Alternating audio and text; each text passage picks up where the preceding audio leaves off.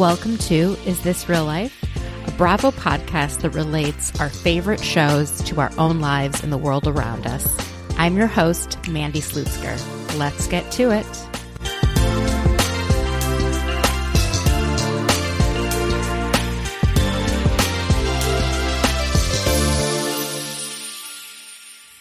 Hi, everyone. I hope you're doing well and taking care of yourselves after what has been another really tough week. And tough probably isn't even the right adjective for many women living in the United States. I think devastating is probably more accurate. But I've found that this week, and like most weeks, it's just so important to be able to take time for yourself to unplug from the media, from social media, from all of the madness going around with Supreme Court and COVID and, craziness in your own lives, and take some time for yourself to protect your inner peace. This week has been tough for my inner peace. I've shared with you guys before that I have a diagnosis of primary ovarian insufficiency, which leads to premature menopause and many other things. And to treat what I am dealing with right now, I have to be on birth control. And the birth control that I've been on for the last number of months it's not working so great. So I switched birth controls, and some interesting side effect I've been having is I started having panic attacks this week. So I don't know if anyone else has ever, with a history of anxiety, has ever had switches in birth control or hormone changes, and it led to drastic increases in anxiety. But if you have, I would love to hear from you and what you did to remedy that, if it just got better after a few weeks, or if I don't know. But it's been tough, but I promise it's going to be a good episode. I have such a wonderful guest, Hannah Brown, and we really dive into this week's Real Housewives of Beverly Hills. But again, if any of you guys have advice around hormonal changes and anxiety and panic attacks, I am all ears at this point. Anyway, a few thoughts from this week on The Real Housewives of Atlanta. Oh my goodness. I am really enjoying Sanya finding her voice. She definitely can't stand Drew, and it's kind of, I don't know, it's almost fun to watch someone just completely lose it on someone else just for being simply annoying. I don't know. And I really appreciated when Sanya got up and screamed, "I'm a 4-time Olympic gold medalist. Put some respect on my name."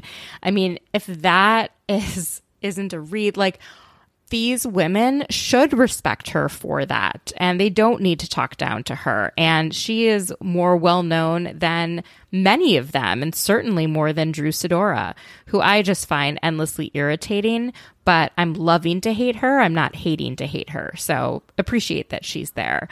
And I feel like we're getting so much from Marlo this season. She's really opening up about growing up in foster care, talks about her foundation, Glam It Up, and it really explains to me her obsession with materials and with brand name clothing and accessories. For someone that didn't have a lot of possessions, that had to carry her used clothing around in trash bags, I can understand why she has such a deep attachment to her material items and why she wouldn't want to give other foster kids even gently used clothing, although I think Candy was definitely coming from a good place. And then, of course, the call that she had with her nephews to their mother, who is currently incarcerated and dealing with some severe mental health issues, was absolutely heartbreaking. And, her sister isn't able to be released from prison until she completes an inpatient mental health treatment program, and she refuses to do so. So she's sitting in prison where she's not getting adequate mental health care. And it's just so hard because sometimes mental illness can make people very, very mean and not act like the personality that that they are. And that can be just so heartbreaking. And I know that she's trying to be strong for those boys because they need their mother. But at this point, she knows that she also has to protect them. And she can't protect them from everything. And so to have them have to witness their mom being that way on that call must have been so difficult. And it seemed like Marlo was really, really trying to hold it in. And then when she said, okay, we're going to cry for this period of time, and then we're going to like get it together, that felt to me, I don't know, like a good way of handling it, because I know I've taken that with me this week. Like, okay, I'm going to cry. I'm going to sit outside and I'm going to cry for like 5 minutes, and then I'm going to get my ass back together and I'm going to make myself some lunch because I haven't eaten today and I need to take care of myself. Just, it's when you're dealing with tough stuff. But it's been really enlightening watching that part of Marlo. At the same time, I'm not really enjoying her going after Kandi and Kenya so hard. I feel like it's not as authentic. She's not that pissed at them. She's just trying to find a reason to fight with them for the camera and for the show and to bring drama, but it doesn't feel as authentic to me. And that part I don't enjoy as much. I have not gotten to watching this week's Dubai. I plan on doing that this coming Sunday. So while you guys are listening to this, I will probably be laying on the couch catching up on Dubai and Real Housewives Ultimate Girls Trip. I caught the first 45 minutes of Ultimate Girls Trip. I think it is absolute chaos. It's just totally insane. And it reminds me why I don't like Vicki Gunvalson, because she is a miserable bitch. And it's different if she would show like the fun parts of her. And I know that we're seeing her like immediately post breakup, but it's so hard to watch someone who, when they're miserable, they want everyone else around them to be miserable, and that she knew something was wrong in that relationship, yet she held on to it for like 13 months. I don't know if there is another housewife or housewife past that is as buried their head in the sand as Vicki Gunvalson is with men. She did it with Brooks and the cancer stuff, and all of the evidence was there. And it wasn't even just the cancer stuff. It's how he treated her daughter, just a bunch of different red flags with him. And she just sticks her head in the sand and then she's so infuriated when people bring things up.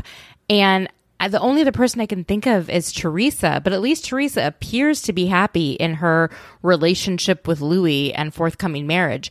Vicki never actually seems happy in her relationships. She's just trying to convince us that she's happy. And this Steve guy living in Mexico in her condo without her and not having sex with her, like, this is nuts. It's absolutely crazy. Okay.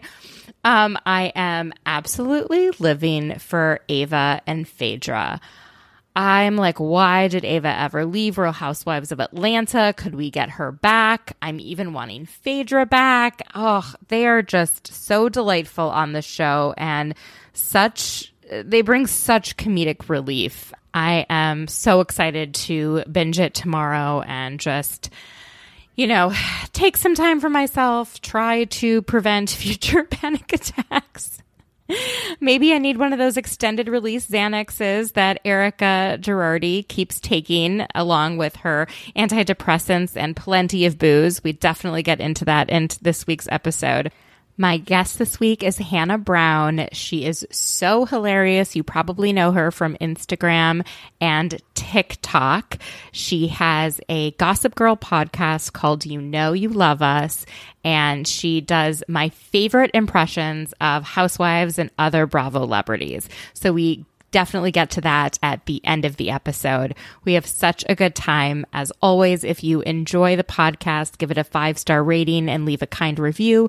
If you have any constructive criticism, my DMs are open. You can reach me at Mandy Slutsker on Twitter or Instagram. And if you've had any experience with panic attacks while switching birth control or changing different hormone doses, definitely share that with me. I very much appreciate it.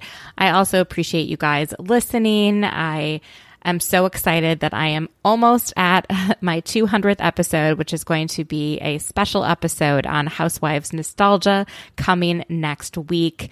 And thanks for letting me have a space to talk to you guys about what's going on in my life and in the world around us, and also a place where we can laugh. And I think during these difficult times, and where you feel like there's a lot of unrest in the world, it's so important to protect your mental health and your peace. So I hope you find some laughter today, and I hope you enjoy this week's episode. We'll take a quick break and then back with Hannah Brown.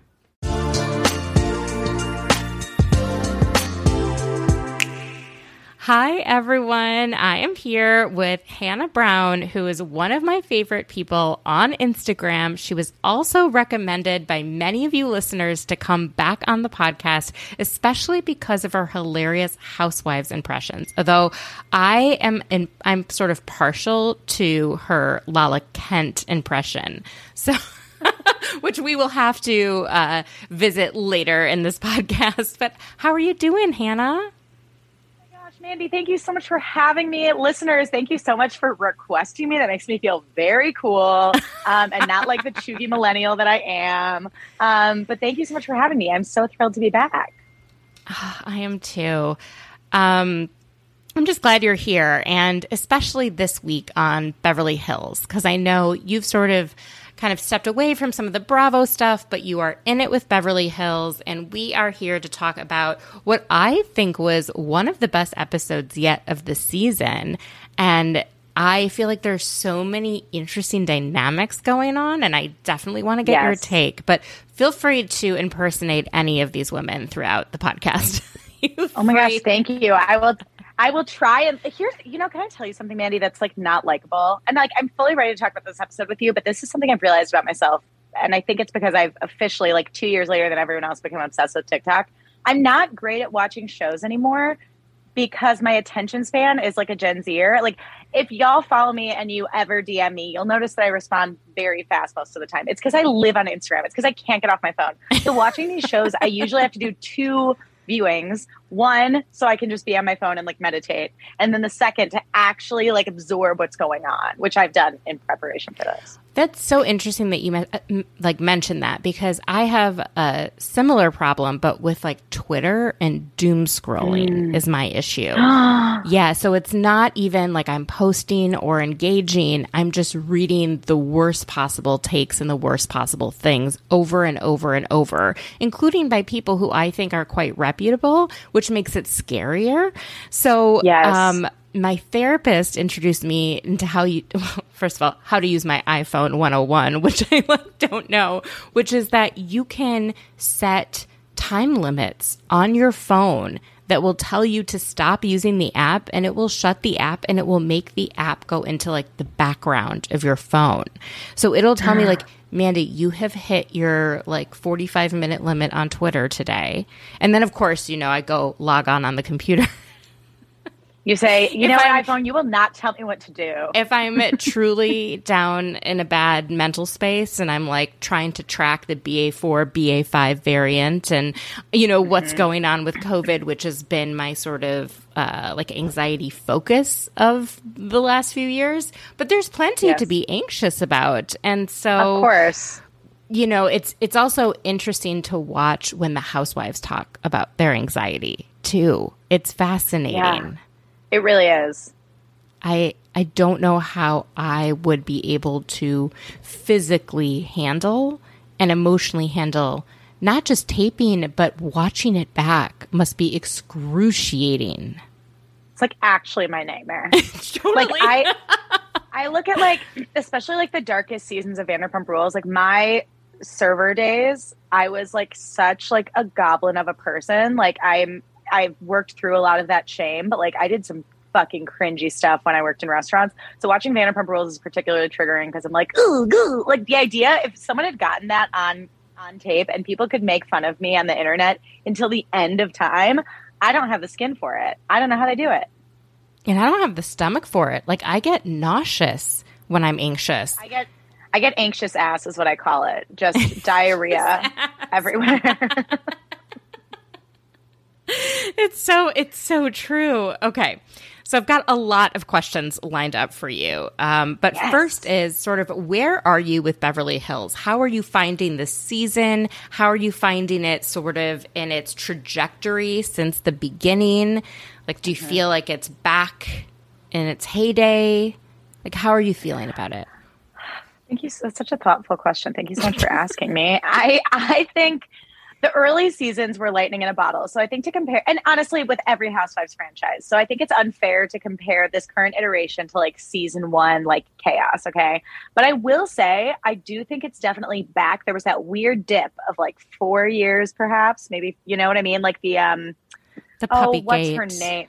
The puppy gate. Yeah. All that. I mean, like, I loved Eileen. I don't think Eileen was the weak link, but like I feel like after that season where Brandy threw the wine on Eileen, I feel like then we hit this like weird like plateau. And now I feel like this season, now that the heat's not on Erica as much, it does feel like, to me, almost like Roni adjacent. Where like, yes, we have drama, but there's also some like goof troop hijinks that I like. Like Erica blacked out on the boat. I know we'll get there, but like, I thought it was hilarious, like the visual of her like peeking out from under her hat, just saying random things like Kermit the Frog. I mean, I'm making things up, but you know what I mean? Like just interjecting nonsense into the conversation. And where are you with the newest housewife, Diana Jenkins? Okay. I don't fully know. I love a housewife that has fuck you money. So that's very fun to watch. Like, yes, show me your hands so iced out in Cartier that it's like blinding. Like, I love that for her. Does that make sense? Like, I'm not like, yes, she's so fabulous. I love her quippy one-liners because she doesn't really give us that. And sometimes the things that she chooses to get like bent out of shape about, I'm like, okay, like Sutton might not be a real vegetarian. I don't know why like you're wigging out about that. Like, let's prioritize. Right. It's very odd to me why she seems so focused on Sutton and Garcelle. She's just doesn't like them. And I think it's because they aren't kissing her ass the way she's used to people kissing her ass. Right? Yeah. I mean, like, when she said that like Sutton is a liar because she eats bacon, like she's insinuating like, well, you've lied about this and you've lied about this. And what else are you lying? I was like, okay, I don't think it's that deep, ma'am. I think bacon, controversial opinion, is delicious. Sometimes Sutton likes to have a little piece. 1 piece a day on vacation. Let her live. Okay.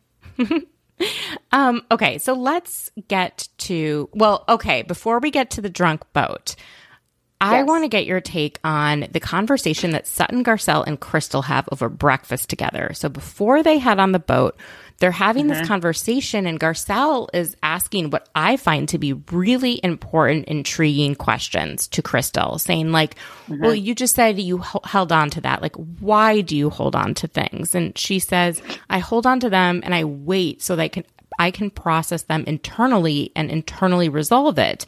But things come out when I don't expect it because I'm holding on to things and have not processed them. And Garcelle's like, like I get it now. Not everyone processes things the same way. And then Sutton points out, well, this is why people may think you're manipulative because you bring things up that other people have gone past, but you haven't yet processed. And because you haven't processed, you kind of have verbal diarrhea a little bit reflexively because you're just holding on to so much. Right. Like it all just comes to a head. I liked that scene. And I really, to be honest, don't even fully understand why Sutton and like Crystal were fighting. Like that like went fully over my head. Like I know Crystal brought up what Sutton might have said and whatever, but like I felt like that storyline felt kind of forced to me. So I'm happy to see that like we're past that and it's resolved and it's not like a loosey juicy apple goosey thing that's going to go on and on for like the entire season. And I also think Garcelle is like carrying this season. I think she's doing terrific work. She'll say shit. She's not afraid to like bring it up and be like, what about that? Or, like, that's not what you said. And then her face when like someone's clearly lying is hilarious. Like she has great like reaction expressions that I enjoy. Yeah, I mean, I also understand where Crystal's coming from because I've totally done that where it's like, no, I'm fine. I'll just figure this out on my own. And then like 2 years later, you're still like hurt about something and you're not really giving the person involved the benefit of the doubt because you never even told them that they hurt you and they didn't, fucking know.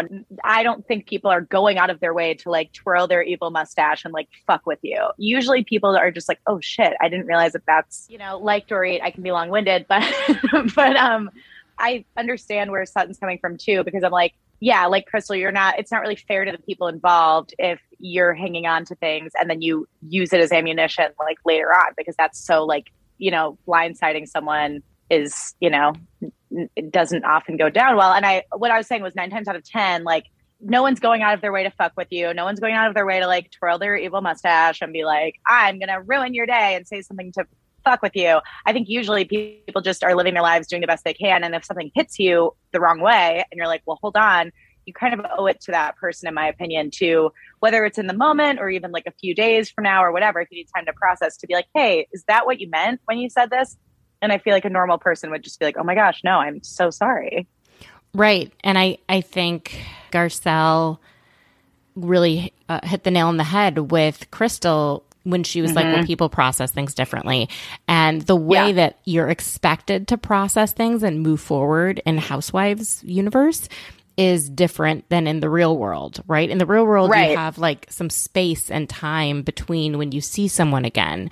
But what's interesting is I think they keep accusing Crystal of holding on to things for too long, but they held on to all of their issues with Lisa Vanderpump and with Denise Richards, and never brought up to Denise, at least that we saw on film, why they were frustrated with her, which is that they thought that she was being paid more to do less and wasn't showing up and wasn't really present during filming.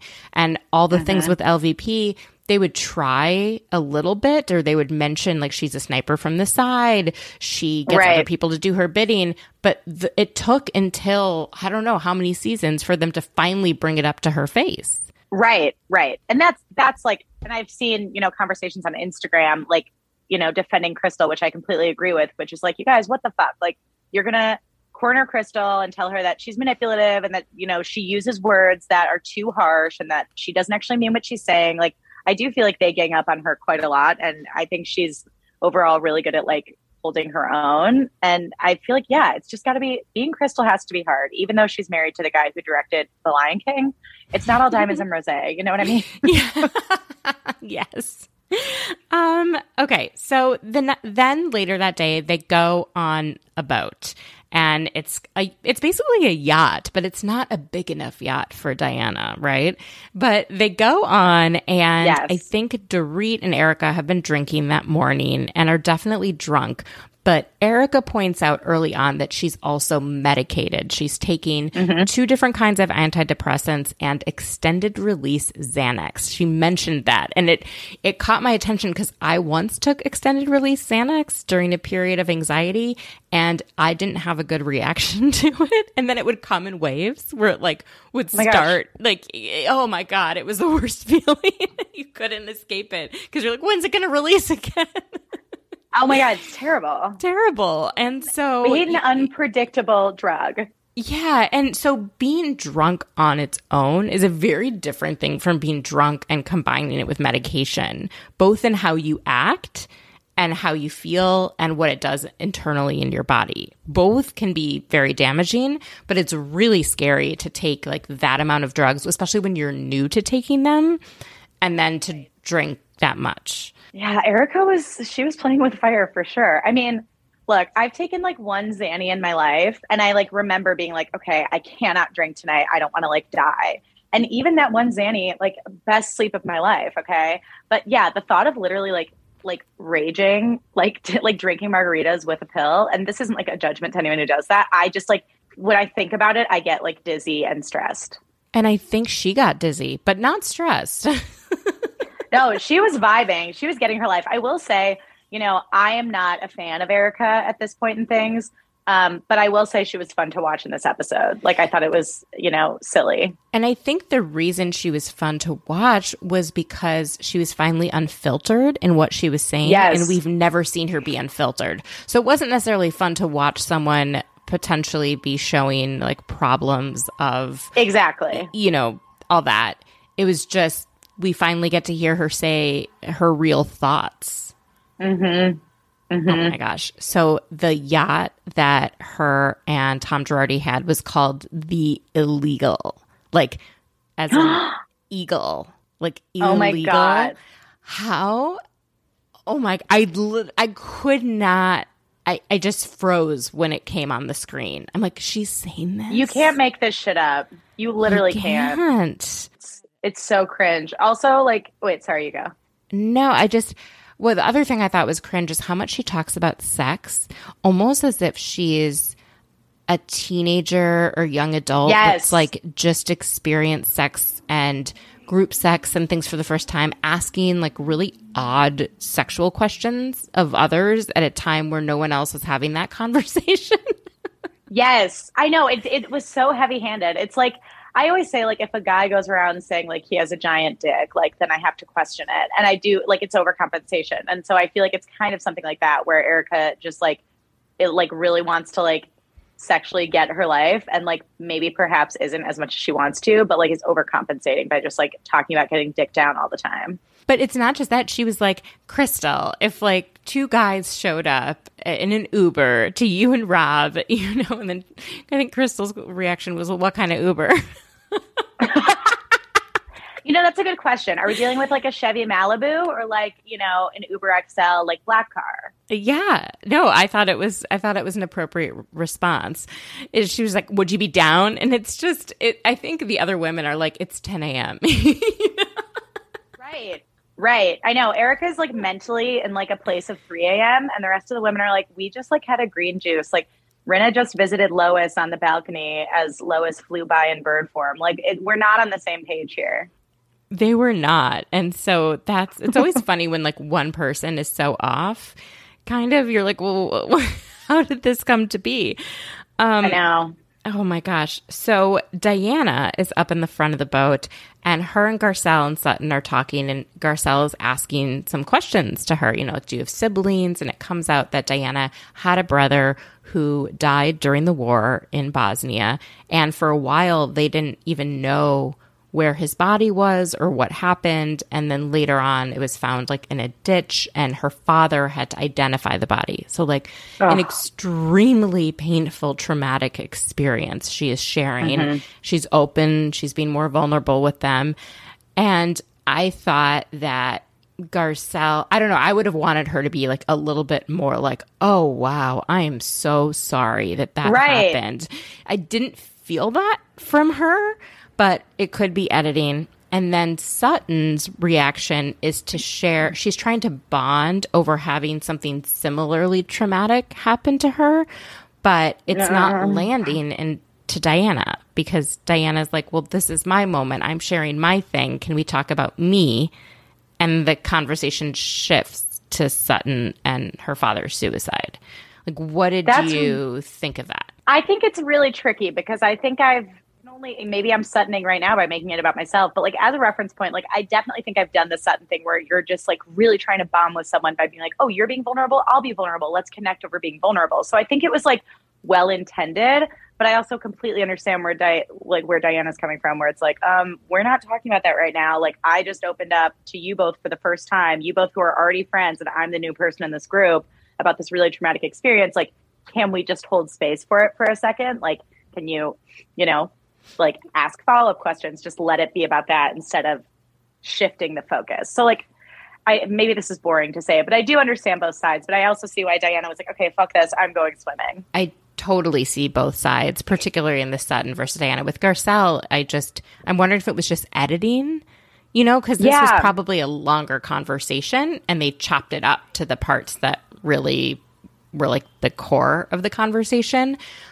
But yeah, I could see if someone's always going back to themselves, you know, like Noella was doing on the OC, always bringing up her divorce when other people were talking about their marital issues. Yeah, I mean, I am curious because we've also seen Garcelle be vulnerable herself on this show before. So I don't, and I mean, maybe it's just because I'm like a Garcelle stan, but like, I don't see her as being someone that would just be like, okay, if someone opened up about that, like that would be very shocking to me. So I don't know. Right. I'm choosing to believe that it's an editing thing.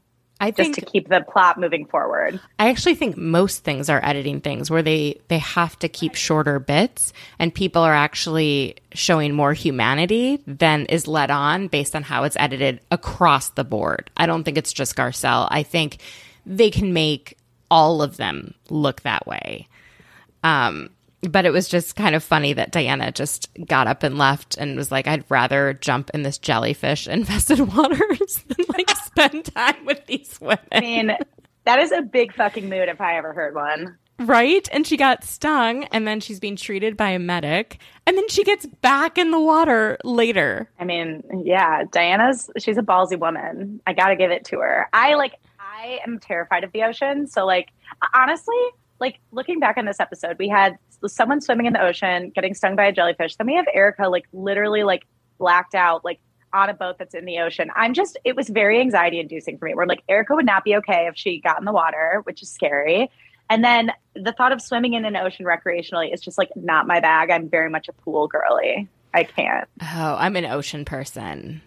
I mean, I know there's no better feeling than being just fully immersed in the ocean. Like I understand that, but I'm like busting into someone's house, and some of the people who live in that house are dangerous creatures. And I can't mentally reconcile with it because I get too scared. Yeah, no, for sure. I get it. I get it. I'm honestly jealous of you, Mandy, that you can enjoy the ocean and have beautiful ocean-kissed hair. Like, that's the dream. Oh, my hair is never beautiful when it's in the ocean. I have dry hair, so, like, the ocean dries it out way more and, like, bleaches it. Oh, no! Yeah, so it's more, I just love the ocean because I never grew up by it. So every time I see it, it feels like magic. That's so sweet. Every time I see it, it's like, I don't know, something inside my soul just feels serene and complete. And I'm the weirdo who goes to the beach and like spends more time in the water than sitting on land reading. Oh, I love that. You know, they like really do say that though, from a spiritual perspective, that being by like large bodies of water is like one of the most like spiritually cleansing things you can do. So like, I totally understand that. I loved it. I'm going back to the Hamptons this summer. And oh my God, when I was there last summer, we saw a whale on our first day. And I have never been more excited. I like ran towards it, obviously, like didn't jump in the water, and it wasn't someplace I could swim to, but just like to see it and it looked so happy. Just kind of like gracing along by and spouting. I was like, this is insane. There's a freaking whale right there. And like my friend Katie did not even lift her head. She's like reading her Southern Living magazine and was like, oh, okay. She's like, that's why there's a majestic creature. I know, but she's like, I don't fuck with the ocean. See, Katie and I are aligned, but I also love how excited you got. That's so great. Also, sorry, sidebar. I know we're talking about Beverly Hills, but if you're in the Hamptons, are you going to like try and find like Lindsay and Carl and all the kids, all the friends? Probably. I know we're definitely going to go to a restaurant that Robert, Danielle's boyfriend, is a chef at. So that's on the list. I love Robert and Danielle. If you met either or both of them, I would die. I'd be so excited. I think we may check out a Barry's boot camp. Yes. Right? Because we got to work out while we're there. And if that's the place to go, that's the place to go. Last time we went to Soul Cycle and it was outdoors in this large tent, and doing it outside was so fun. If they made us go back and do a studio, I wouldn't do it. But outside there was like wind like breezing by. It was on this barn and there were chickens walking through. Sounds sick. When you first said it, I was like picturing blistering heat, and I was like, how could you do Soul Cycle in like a gajillion degree summer weather? But that sounds lovely and like a really unique experience. 75, 80. It was definitely not like 90 degrees. It was so fun, and everyone's like farther really apart because that was back when people cared about COVID. So you had your space too, because I don't like feeling crammed in a studio. Sure. But it was great. I love. Oh my God, you hear those sirens? Oh my gosh. I'm telling apocalypse. I cannot. It's like, we'll see. But last time I heard this many sirens, it was January 6th. Fuck. Do you remember that TikTok audio that's like, do not leave your house? Do not go on the roads. Have you heard this sound? No. I have to find it. Oh my You God, just it's send me funnier that stuff. you haven't heard I'm it. never on TikTok. To send you this sound because it's like, do not make treacherous journeys. And like, that's how I feel about you leaving your house today. It's, yeah. Yeah, it just feels, I don't know, like a little bit Awful, unsettling, like the beginning of the end, right? Not the end of the end, Yeah. like the beginning of the end. So, yeah. okay, back to Housewives. I can't hold space for abortion issues right now. No, too much. Okay, so after the boat and throughout this whole episode, Sutton and Erica are kind of bonding. It's really unusual. They're chit-chatting. It's so interesting. Yeah. I find it fascinating to watch because I actually do think they have a lot in common. And when Erica points out that they have a lot in common and talks about their Southern upbringing and basically how both their moms are cold, like, Yes. don't show love, I'm like, oh, okay. Mm-hmm. Oh my God, that shot they always do of Sutton be like, you have to miss him. And her mom's like, I don't miss him. About her dad. I'm just like, fuck, that's heavy. That's so heavy. If my dad didn't miss my mom, like, and didn't acknowledge it, it would kill me. My parents like had been divorced for years by the time my mom passed away. And my dad like will still cry over her to this day and be like, I can't believe she's gone. Like, I just can't imagine a parent being like, no, like that's so wild. And I have to say, I do find that usually the people who trigger you the most are someone that you see part of yourself in, whether you want to admit that or not. So I found it actually really refreshing to see Sutton and Erica like connecting. Yeah. I also just hate the way Erica talks to Sutton when she's like, oh, it's a mutual thing. I hate the like creepy smiling and laughing while being a bitch. Like, I don't like watching it. So honestly, this was a nice little like reprieve to watch. I love when she was like, is your ex-husband still single or like did he remarry? And then she's like, I'm not asking for myself. Yeah, I thought that was very funny. And then all of them talking about their ex-husbands. That was just a trip. I love that. That's the kind of housewife shit that I love. It's like, yeah, let's bond over your like failed marriages to like very wealthy, like shitty men. Also, I have not watched Ultimate Girls Trip yet, but I'm so fucking excited. I can't wait. Me too. I'm not looking forward to this whole like vaccine controversy thing making its way into Housewives. Because I didn't even know that was a thing. Oh, yeah. Becky is like against it and Dorinda becomes like champion of public health and like shuts her down. But it's just, there's enough of that in the world. Like, we don't need to watch that argument play out on Housewives. God, it's like we've been having the same argument for like years now. And it's like, I think everyone's settled with their opinions on it. I don't need to hear everyone's takes. Like, I get it. Right. It's almost like, can you just pretend COVID isn't a thing? Just please. Yeah. Just for right now. Give us the like, escapism. Yeah. Just give us like an hour of just silly messiness that isn't about the horrors of our world. Yeah, for sure. I bet this one, because it's all ex-housewives, they want to put on a show, right? And they're so much grittier and nastier and will just cross boundaries that it'll be interesting to see how the audience reacts. Because I think some Housewives fans don't enjoy that. They're like, you went too far. That's actually not fun to watch for me. And then there's other Housewives fans who are like, oh my God, she brought up like Taylor's husband's suicide. And they love it. I'm one of those fucked up people. Like, to me, there's nothing more soothing than like a really fucked up cult documentary. And I don't know what that says about me. I'm not like proud of it, but like the episode of Jersey, which granted I've fallen off of that one, but the episode of Jersey where, you know, Danielle pulled Margaret's ponytail and shoved shit in a candle. That's what I want to see. Okay. I like the verbal sparring.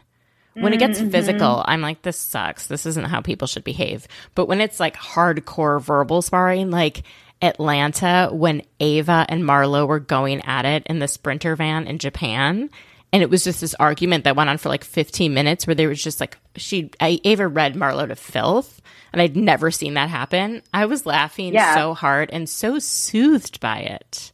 You love to see it. Yeah, yeah, yeah. Yeah, two grown women screaming at each other. Like, Give me more, please. I know that's true. I guess it does sound fucked up that I'm like, I love when things get really dark. I guess to me, there's a level of physical that's like, I don't know. I think it depends on like the context, but I just think Danielle is one of the most unhinged people in the world, and watching her be unhinged like gives me great pleasure. I think you're not alone. You're not alone. You definitely aren't. So did you get great pleasure watching at their last dinner when Garcelle invites everyone to her birthday and then Rinna points out she can't make it, and Garcelle's like, oh, that's too bad because Denise was going to be there. I do not like Rinna. I'm not a Rinna fan at all. And I love that Garcelle isn't afraid to like poke at Rinna because she deserves it. I think she deserves it too. And justice for Denise.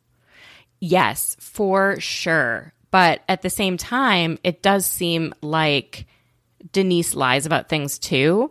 And so Rinna posted like the text that she sent Denise and the response that she got, and the timeline completely matches up. So I believe that those texts were sent, and that sometimes Denise, maybe she's like texting so many people she doesn't remember that kind of a thing. But I'm not saying she's completely lied that Rinna didn't text her, but I don't know. I feel like they're almost like beating a dead horse. It's been multiple seasons that Denise hasn't been on. I don't think this needs to continue.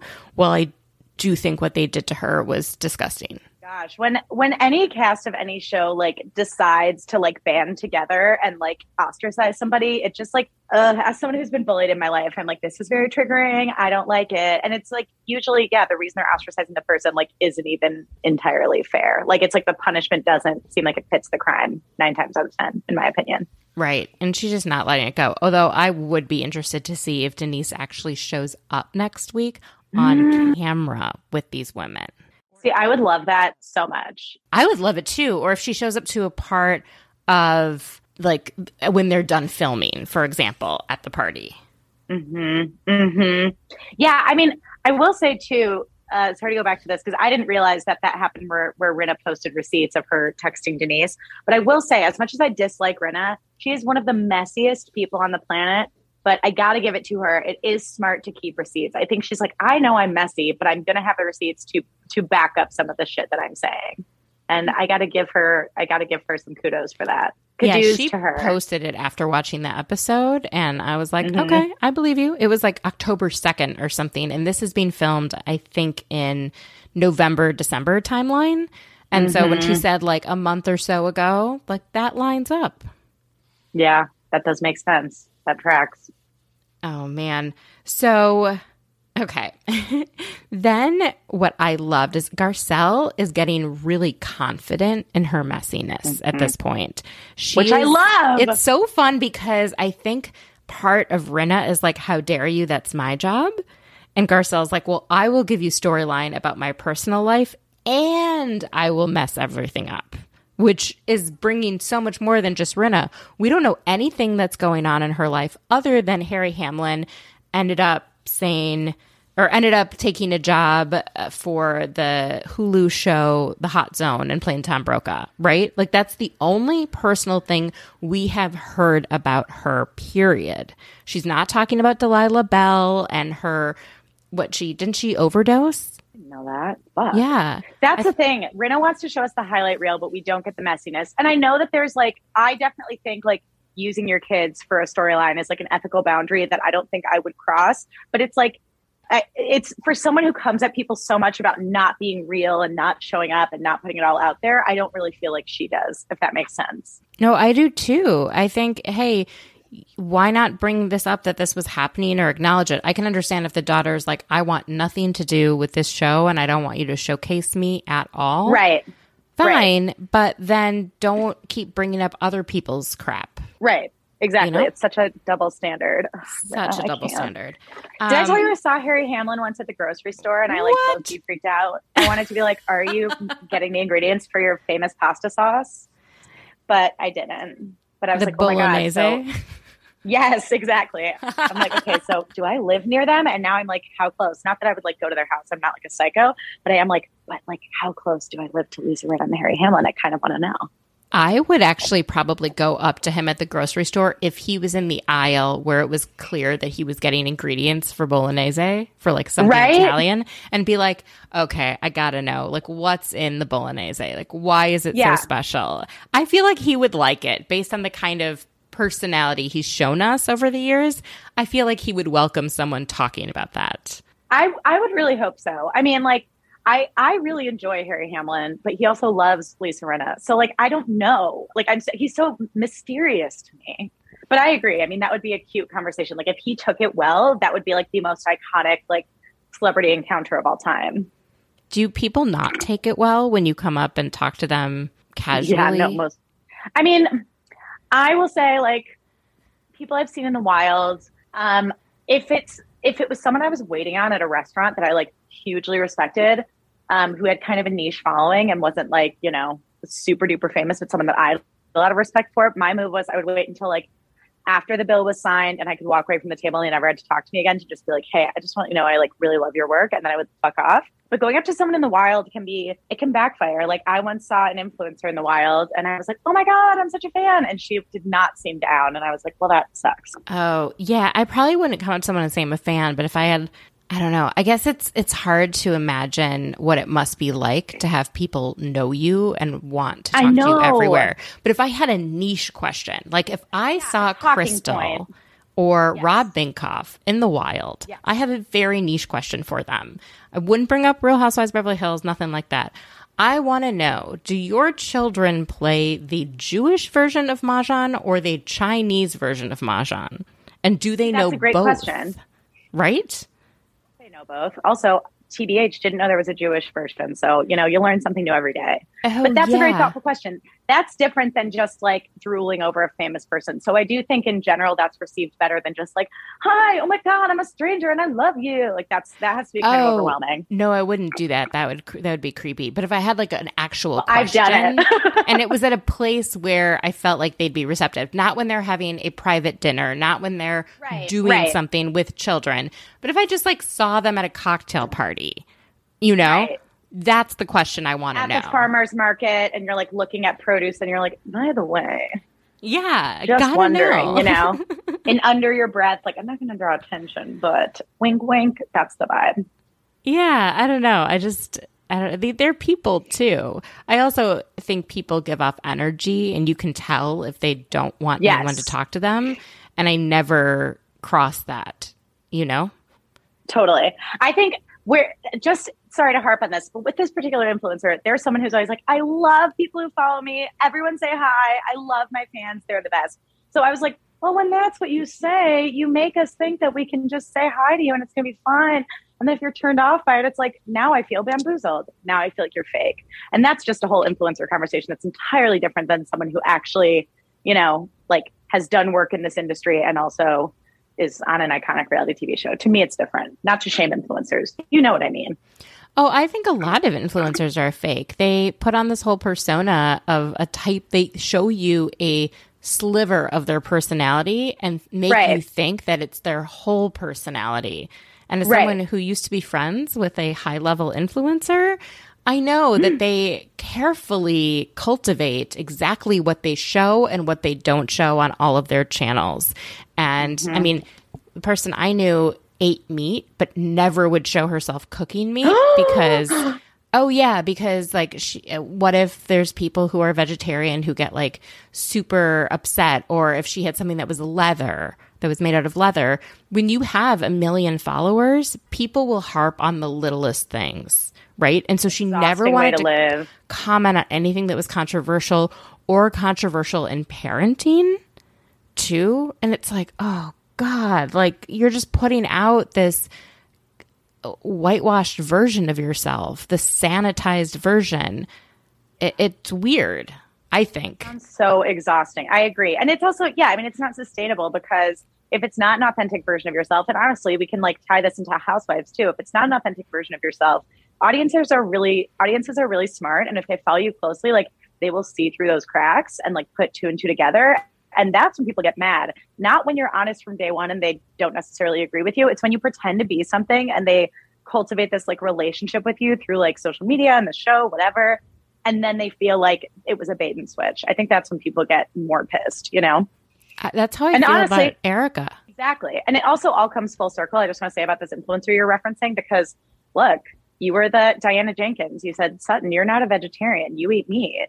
He said, I see it right in front of my eyes. You don't have to post it on social, but I know you're doing it. You're a liar.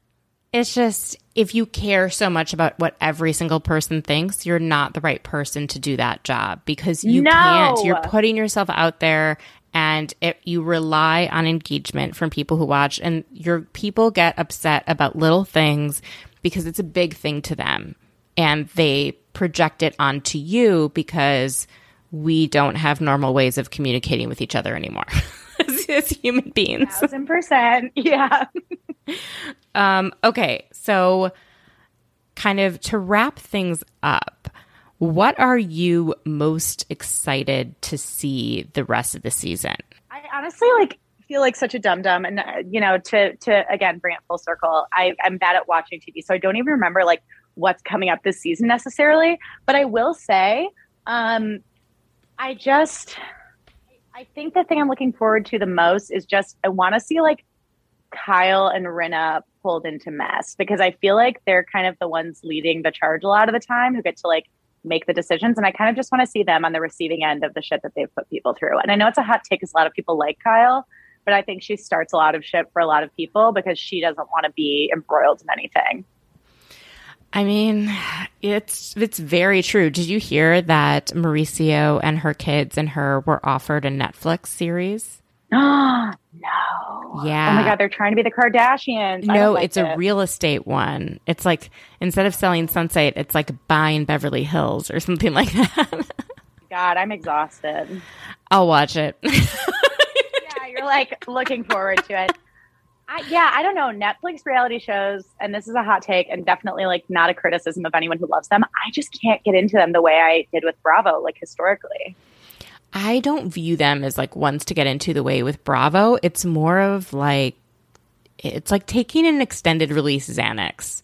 Okay, not 100%. My version, but like an extended release, some sort of anti-anxiety. Watching Selling Sunset episode after episode after episode puts me in a trance-like state where I just don't care about anything, and it's the best feeling. It's like, let's turn out the lights, get out our coziest weighted blanket, let's like light our nice candle, and just fucking go for like an entire Saturday. Like, that is peak self-care. Yes, it feels so good, where like the biggest issue is, will this person sell this house, or will the broker get mad at them? I don't know. It's like so dumb. Where are you going to sit in the office now that this new person is here? It's true. I mean, it's also because like, these reality TV does offer like for watching. And this is, going back to that debate of like, what belongs on reality TV and what's too dark for reality TV. I will say Selling Sunset and like those Netflix reality shows, I think are great because they don't get that dark. And to your point, it is like peak comfort viewing because there's so much scary shit going on in the world right now. And you can literally just like pretend that the most important thing is like where someone's going to sit at the Oppenheim office. Oh, and for that afternoon, it is the most important thing to me. Yes, exactly. You're like, okay, wow, the stakes are high. This is pretty important. Oh my gosh. We love to see it. Hannah, thank you so much for joining. Before we kind of wrap everything up, can you do your best Lala Kent impression? And Lisa Barlow, because I am obsessed with both of those impressions that you do. Oh my God, yes. But like, what should we have Lala talking about? Like, what should she say? The song. Her songs. Wait, which? Like when she's singing? Yeah, that one. And also maybe talking about like her baby Ocean. Okay. I have a little girl, a beautiful little girl that I have to worry about. So my man Rand, I don't want to be anywhere near him. He who shall not be named, I don't want to be anywhere near him. I feel like it could be better. But then her singing is always like, in a body, I'm feeling like I'm feeling you, like I'm feeling you. What was that? This is like fucked up. But when she was like, this is a song I wrote for my dad. And it was like the like sexiest song of all time. And I was like, oh, Lala, this is why we like watching you, you know, not something I would do, but like steer. So she's like in a bodysuit, funny. like gyrating. Like, you go, girl. God, I feel like my Lala's gotten worse though. I will sometimes listen to her podcast because I just want to know what's going on, but I haven't like followed her religiously, if that makes sense. Yeah, no, But I hope it delivered. I hope my impression delivered. Lisa Barlow? Lisa Barlow, I could do in my sleep because I honestly consider us to be like twin flames. I don't know what that says about me. Hi, can I get a Diet Coke from McDonald's?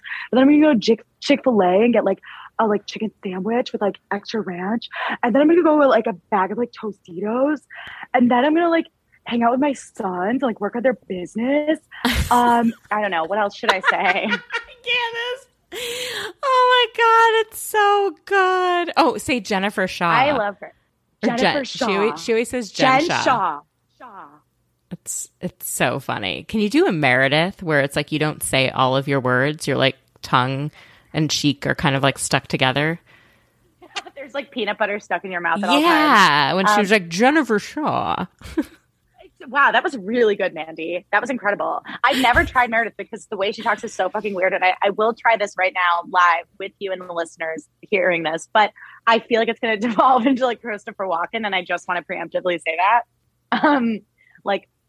Fuck, what does Meredith talk about? What's something she would say? Don't mess with my family. Oh, yeah. Don't mess with my family. Don't mess with Brooks. Don't mess with my daughter. Don't mess with my son. I'm in a very good place in my life, and I don't need this kind of drama in my life. See, now it's getting like Jersey. But it's good. Like the I don't, need this in my life sort of a thing. I don't, it's like when she says like, I'm not beholden to Jennifer Shaw. Like she can't so good, say Mandy. it. It's like she's not fully talking. Oh my God, that was brilliant. Honestly, I'm taking notes. That was unreal. She's the only one because I feel like I can semi-imitate just because it's like her not saying words. It's like she's speaking, but she's swallowing half of them. Yes. It's so interesting. It does literally sound like it's like the consonants are never sharp. And it sounds like there's always like something like her mouth is like a little bit slack and there's like something stuck in her mouth, like peanut butter. Maybe an extended release Xanax. Honestly, full circle moment. It was probably, she's in a place of extended release Xanax. Oh my God. Thank you so much for joining. This is so much. It's always so fun to chat with you. You are just such a delight. Tell everyone where they can find you on TikTok, where they can catch you, like what projects you're working on, all that stuff. Oh my gosh. Mandy, thank you so much for having me. I love you so much. And it's always such a blast. And I'm just so honored that you asked me back. So thank you. And as far as following me goes, y'all can follow me at Hannah A. Brown on Instagram and Hannah A. Brown on Instagram and Twitter. Haven't done this in a while. Hannah A. Brown 0 on TikTok. I have a Gossip Girl podcast that I co-host with my dear friend Tyler Meredith. That's called You Know You Love Us. And honestly, we're doing it kind of irregularly right now just because shit's really busy. But if you feel like popping in and checking that out, go for it. And as far as projects, I'm like writing a rom-com. So just let's all manifest collectively that actually gets finished and happens in like 5 years. Yes. Rom-com. Manifesting your rom-com. Oh, love it. Love it. Thank you. Keep, live, laugh, loving in LA. Oh my gosh, Mandy. And I'll let you know when I'm there next. Please do. And I hope you have the best time in the Hamptons. I have to hear all about it. I will be searching for summer house people. Yes, give us the listeners the scoop. Like, we need to know. Actually, last year, my friend figured out where Ramona lived and where Luann lived, and we did little drive-bys. With the Luann, she lives on like a very busy block, so it was not weird at all. With the Ramona, it was much more in sort of a private community. But we also were lost at the time trying to find the Soul Cycle. And so when we were trying to do that, my friend was like, I really think Ramona lives around here. Like, I think she lives, and then we just like went a few more blocks, and it was a gorgeous, gorgeous house, and everyone outside in that like community is like standing around in tennis skirts, looking like they just finished playing tennis. It was like a blast. That really happened. Past. It really felt like season 1 Roni, like where they're arguing over who's like better at tennis. God. Wow. That's amazing. And I I love would that you had that experience. never actually stop or go in or tell anyone what these places are. I know Of it's super course. creepy. I only went because I didn't think they would be there. Totally. Also, though, like the fact that it's a big, beautiful house, like Ramona doesn't deserve it. And I said what I said. Luann's house is so cute. It's like right off the main area in Sag Harbor. Ugh, You would like I run into it and recognize it. I miss Luann's like chic little cottage on the water that she like moved out of. The one where they had a fight when Bethany first came back and Ramona like forbade Sonia from going to breakfast at Bethany's. I liked that house the most. But I love this. Love this intel. Okay, well, we will talk soon and have a great rest of your day. Oh my God. Thank you. And thank you, listeners. Bye.